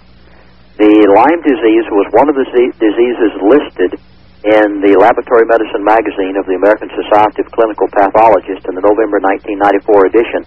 And they actually talk about it being one of the possible mutations from an old form of something that existed many years ago, but now, of course, is much more aggressive. And they actually talk about this in the magazine. By any chance, have you heard any of the, read any of the writings of Spielman or Bergdorf or Sterl? On the Lyme disease? Yes. I have read many articles. I'm not quite sure whether by that particular person. I'm looking here to see who actually... Bergdorf or Sterl or Spielman, either of those three. Okay. And what did they say? Well, I was wondering if you read anything about them yourself. I don't know that I've read after those particular people. Okay, to change the subject quickly. I've got a young child who's being harassed about, or we're being harassed about the whooping cough shot that you've talked about as being so dangerous. Have they got anything new on the market that might be safer in terms of an inoculation? All right. We'll have to hold it there. Lindsey? Well, many years ago, they said that vaccinations were safe. They, of course, gave the polio vaccination. Later on, they admitted it was contaminated with SB40. How much can we depend on them, anything being perfectly safe for the next 40 years of what might appear? Another AIDS? Are we going to take the chance? But why not use what the body has naturally, the immune system, and let it take care of itself? All right, Lindsey, on that note, hold on. We're at the bottom of the hour. Lindsey Williams, who has authored a book called You Can Live and is talking about new diseases. We'll be right back.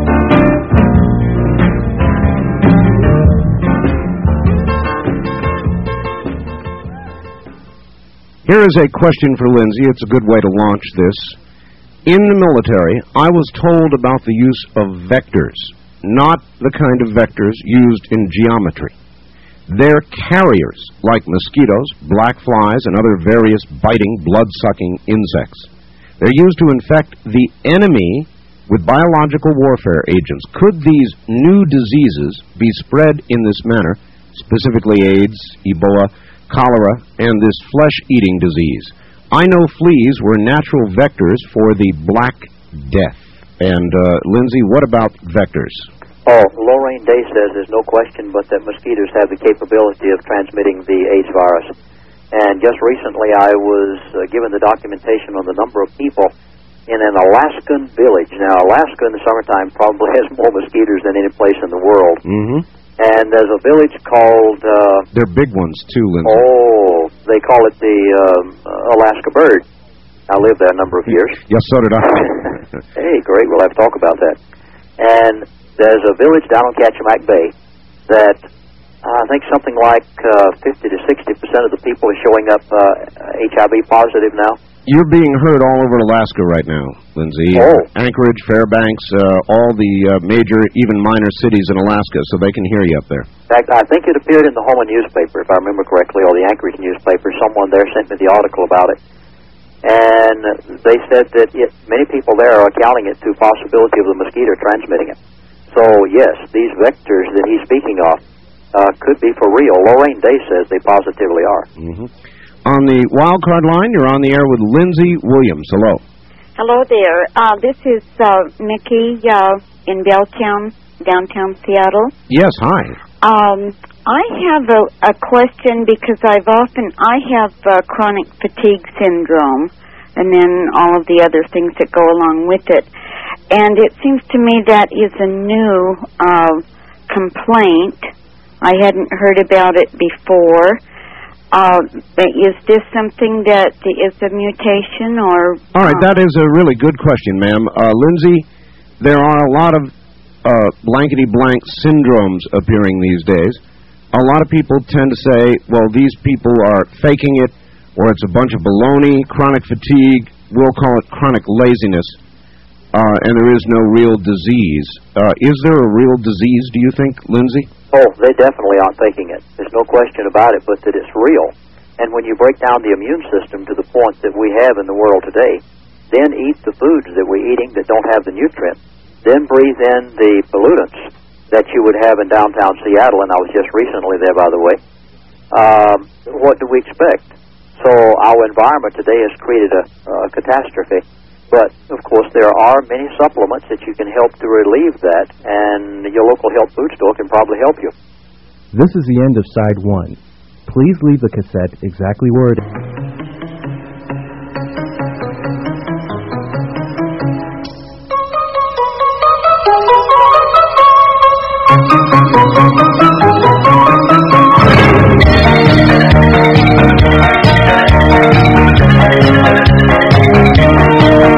We continue with your calls to the Kingdom of Nye and Coast to Coast AM with Art Bell.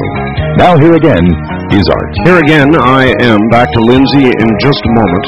We're trying to take care of our commercial obligations here so we can sort of proceed uninterrupted. We're talking about new diseases. It is pretty scary stuff. And basically, Lindsey contends that antibiotics, population, the use of toxins, and all the rest of it is breaking down our immune systems. And that soon something's liable to come along and, frankly, will take us out. And we'll get back to Lindsey in just a moment. All right, here's where we'll plug your book and your tape. Now, you've written a book called You Can Live, and you have a videotape that presumably goes into all the things you're talking about, correct? That is correct, Art. All right, how do they get your book and/or / videotape? Well, I would like to give the book away tonight. Give it away? That's correct. I said give it away. Lindsey. Well, we need to talk about this for a second. There are more people out there than you know of, Lindsey, and you better be very careful about what you offer here. Are you sure you want to do that? When a person buys the videotape, okay, I would like to make a gift. Now, this is not a pocket-sized book. This is a library shelf-size, full-length book of 200-something pages. It's quite interesting. A moment ago, Art, my wife walked in and she said, this is really getting heavy tonight. She said, can't you tell something jovial? Well, I know we don't usually tell jokes on the air, but this is not a joke. I would like to give you a copy of my book, You Can Live, because I feel such... okay, let me go a step further. My videotape is not copywritten. Now, this may also startle you. And I'm begging those in the listening audience, when you get the videotape, to copy it, send it to as many friends as you can, send it all over the country. I don't have time for greed because we're living too close to the danger zone. And it is a full 1-hour documentary on deadly new diseases. And you're giving permission for it to be copied here and now? Oh, please do. In fact, I'm asking you to copy it. One person, and it was quite interesting, it was in Seattle the other day when I was there. She said, I've copied your tape 300 times and sent it all across America. I said, thank you so very much for helping me get the truth out every way you can. All right, that's pretty impressive. How much is the videotape? The videotape is $25. $25. And $4 for postage, packaging, and handling. And you can get it from the following address if you wish. Just write to video. I'll tell you, Lindsey, is there a phone number? Oh, there is a phone number. All right, you're going to have a lot more luck giving out the phone number than you are the address. Well, the phone number is for credit card use only. I see. Okay, well, we'll take both. First give me the phone number. Oh, the phone number is 800-321-2900, and that is a 24-hour line. There are people standing by right now. All right. And there'll be two things given to them with the videotape. Number one, a copy of my book, You Can Live, and also a condensed where people can find help. We're intentionally doing this because so many people have asked tonight, where can we find an answer to all of this? That's right. And I want them to know that there is something out there that I don't mention products on the air. I don't work for any company. I do not sell any products. I'm a lecturer and author only. But if you want to know what the doctors say will work, there are books that you can, at least we give you an idea as to where you can find the information. So we'll give you that condensed pamphlet. We will also give you a copy of my book, You Can Live. The videotape is $25 plus $4 for postage and handling. And this is a 1-hour video. A doctor in Phoenix, Arizona actually gives the statistics on vaccinations. Mm-hmm. We go into the lab, and you see the cultures grown. The doctors explain why all this has happened. And there are interviews with doctors around the country, as well as a portion of the tape I narrate is a portion of a lecture. but actual documentation from doctors themselves on TB, AIDS, and also the soldiers that came back from the Middle East. We have a lengthy documentary on the anthrax shot, which was given to the soldiers, and all of this on the videotape. Now, if you'd like to order it by mail and you do not use a credit card, just write to video. Just make the check payable to video. Box 234, very simple, Box 234, McKenna, Washington. Spell it. MC, the second word, Kenna, McKenna, Washington, and the zip code 98558. Just video. Box 234, McKenna, Washington, 98558. Or call 1-800-321-2900, right? And there are people standing by on those lines right now to take your order for credit card only. I suspect they're probably sitting there. Well, they have been for a while because they were hoping tonight that we could give this out. Now, also in the lectures that I give around the country, there are usually doctors that are asked to come to the lectures who are MDs, but follow the alternative medicine line. And I will be lecturing next weekend in Houston, Texas, and in the audience will be, as far as I know right now, 2 doctors, very reputable individuals who will be there to answer people's questions. And if you'd like to attend my lecture in Houston, Texas, a week from now, you can call 713-587-2020, and they can tell you the place of the lecture. But we do this all around the country because I don't want to leave people with a feeling of no hope, because it's quite to the contrary. Well, your offer to have the tape copied seems very sincere to me, Lindsey. This tells me you want to get the information out instead of just making a bunch of money. That's good. On the wild card line, you're on the air with Lindsey Williams. Hello. Hi. Hi. It's really nice to get through. I've been trying for some time. It's been very interesting. I'm Kathy from Phoenix. Yes, Kathy. Yes, and I'm so excited to get through. I've been involved in herbs for a long time because my husband died from cancer when he was 28 years old in 1975. So I've been studying the herbs, and I've had wonderful luck with the herbs, and especially the Chinese herbs, as they affect your immune system. And I've dealt with a particular company. I won't say the company on the air, but gosh, they seem to have known about this for a long time. Recently, my 8-year-old daughter came down with some flu-like symptoms, and I don't go to doctors. Well, I didn't know if it was going to be bacterial or viral. So I called up my friend who's kind of like an upline distributor and supervisor in this company, and she just said, well, get one of each. If it's viral, use this, and if it's bacterial, Bone Set will help with all the flu symptoms. I said, Bone Set? What in the heck is that? She said, well, it's an herb, and it'll help all the flu symptoms. And then this other one is a viral remedy. It's a conglomeration of Chinese herbs that boost the immune system. All right. Well, all these are very good points, ma'am.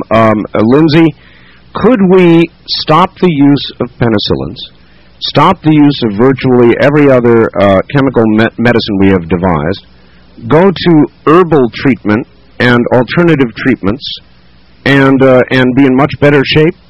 Humanity did prior to 50 years ago, and they got along quite well. People living in the rainforest today who have no knowledge of modern-day civilization use the bark, the leaves, the herbs, and they say they can cure most anything imaginable except maybe Ebola. Yeah, but sometimes they also drop dead of infections. It could be cured with a little shot of penicillin, right? Yes, but then if they built up that immune system deficiency as a result of the use of the penicillin, then the next one might get them. So, yes, there are places for all of these things. But personally, now you're asking me for my personal opinion. Yes. My wife and I would not be without certain oriental herbs that we use daily, and I will mention no company, because there are many of them out there. But they do work, and the Orientals have known this for thousands of years and have developed them. All right. Dear Art, please ask your guest to comment on the swine flu vaccination program during the 70s from Dave in Portland. Well, swine flu vaccine, I think, could possibly be answered by the doctor's talk on my video about vaccinations. Maybe I should go to, well, if fact, let me dig through something here. I have a statement that is to be signed by a company in Utah, and they were urging all of their employees to get the flu shot last year. Right. But they would not give it to them unless they would sign a certain statement. And I'm digging through here trying to find that statement, and when a person reads it, they realize very quickly that if they didn't think something was wrong with it, they would have never asked them to do it. Well, again, Lindsey, I question that a little bit because I know what a litigious society we are right now, and people have to protect themselves, and I guess the argument would be made that maybe the swine flu shot doesn't work well for everybody. Maybe there are some side effects for some people, but generally it is more positive, they would argue, than it is negative. I guess you would take issue with them on that, but sometimes there are side effects to almost any medicine, and because people sue you these days, you've got to get those kinds of statements. Yes, and I would always say agree with your, listen to your doctor. I would never say do anything contrary to your doctor. He knows your system best. But there's a book written by Stan Malmstrom. He's out of Utah, and it's on vaccinations. And in his book he says, in the past few years, we've found numerous reports have been publicized in the media and medical magazines emphasizing the negative reaction to drugs and vaccinations. A prime example is the DPT shot that seems to be the primary cause of crib death, spinal meningitis, brain damage, and other problems in infants. And this is in copyrighted book form. All right, but Lindsey, yeah, let me lay it out on the table here. You say always listen to your dentist, always listen to your doctor, and it sounds to me like that's one of those things that you feel like you've got to say, and that if I really caught you in private and you and I were sitting around having a beer or something, you'd tell me doctors are full of absolute crap, and you shouldn't listen to anything they say at all. Now, am I right or wrong? You're right. No, really, that kind of statement could be construed a lot of ways negatively. I would say this: listen to your doctor. He knows your system, but at the same time, go find an alternative method of doing it, and they are out there. All right, I just wanted to drag that from you. On the toll-free line, you're on the air with Lindsey Williams. Hello? Well, no, you're not. Wildcard line, you're on the air with Lindsey Williams. Good morning. Hi, Mr. Williams. I was wondering, do you remember what happened to the Indians in the 18th and 19th centuries? Yes. When they came in contact with the white men? They didn't use herbs or processed foods. I was wondering what wiped them out, and do you think antibiotics would help them? All right. Yeah, they came in contact with white men and new diseases all of a sudden that they hadn't faced before, I suppose, and they should have had great immune systems, sitting around eating herbs, doing things close to the earth, and yet they died like crazy, Lindsey. Well, I think what you mentioned a moment ago, Art, that when we're not out in public as much as some people might be, and you've said you haven't had a cold for a long time. That's right. And we don't come in contact with certain diseases, but that's what we are facing right now, is new mutated diseases that our bodies have not built up an immune system or have not built up antibodies against. And there again, if that immune system's not strong, we definitely are in trouble. But if it is strong, at least we have a chance. All right. On the toll-free line, you're on the air with Lindsey Williams. Good morning. Good morning. What I wanted to ask you, I've had great results with people with the colloidal silver and the pycnogenol. Okay, goodbye. I recognize that voice. I don't talk to that lady. On the wildcard line, you're on the air. Good morning. Yes. This is Doc Conservative. Doc Conservative. All right. Well, you're on with Lindsey Williams. Okay. Yeah, I just really enjoyed hearing you. I was in a residency, and half of the residents came down with TB after being exposed to a certain person. Did you say 1/2? It was 3 out of 7. Wow. That is steep. And was it a new form of TB? They said no, and probably not, but it was pretty scary. It was inner city on the East Coast.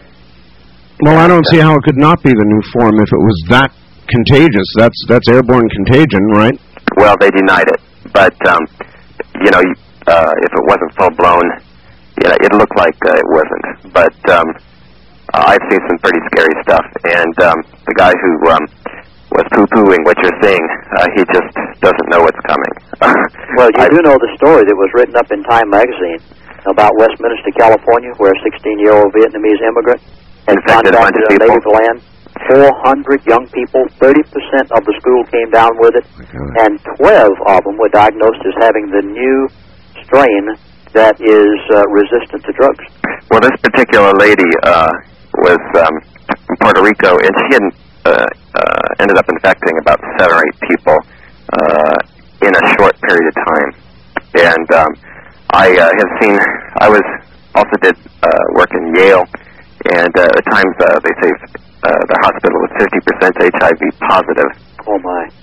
So that's why I'm not going to tell you anything more about who I am or anything like that. All right, caller, good enough. Also, Lindsey, there was a story about a half a year, maybe even a year ago, about a school somewhere in the Midwest which had a horrendous HIV infection rate, and nobody could figure out why. Even though they had not had the general run-of-the-mill methods of contracting it. Yeah, that's right. Mm-hmm. Yes, in fact, there are articles coming out now on that subject in the medical periodicals on HIV, and if we had another hour. But anyway... We do have another hour. You want to stay around? Oh, I'll be glad to stay with you. All right. In fact, I'll dig that article out and see if I can find it, and it talks about how they contracted it. All right. First-time caller line, you're on with Lindsey Williams. Hello. Hi, yeah. This is Craig in Chico. Yes, Craig. Hey, this sounds like more snake oil to me. I have a question. I haven't heard any independent confirmation of your observations. Well, he's been laying down documentation all along the way. It's not documentation. It's just hearsay. No, sir, it is not. They are quotes from physicians, Time magazine articles, all the rest of it. You have not been listening to be able to say that. No, actually.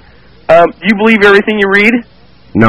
I believe it when I read it in the Journal of the American Medical Association and other very prominent medical periodicals. Yeah, why don't you give us a specific that you take issue with. Go right ahead. Well, actually, I'm not picking a specific because if you pick up USA Well, then Today, your criticism is diminished if you can't give us a specific instance. Well, the problem is I haven't heard true specifics from your guest. Okay, then demand one now. Well, what I'd like to hear is a true observation from maybe Stephen Hawking, my true Buddha, my God, my the person I look up to. Well, then why the hell don't you call Stephen Hawking? Well, what I'm saying is... Well, you're not saying anything at all of value. Let me read him. I'm going to give him another chance. Give us something of value, or I'm going to... Well, okay. I hear someone calling in from... sending a fax in from Portland. What they do is make a reference to the swine flu, which is a reference to the CIA putting a carcinogen in the pigs so that... Yeah, goodbye. Lindsey, that wasn't worth dealing with any further. If you had legitimate criticism, we're here to take that, and I allow it because this is an open forum, but that was just so much absolute baloney. I have no idea where the guy was going. Well, may I give one? Yeah, real quick. We're definitely experiencing more aggressive infections, says Dr. Dennis Stevens, a professor of medicine at the University of Washington. The worst part is, because it is not mandatory to report the diseases to the Center for Disease Control. All right, I've got it. We've got to go, Lindsey. We'll be back right after the news. This is CBC.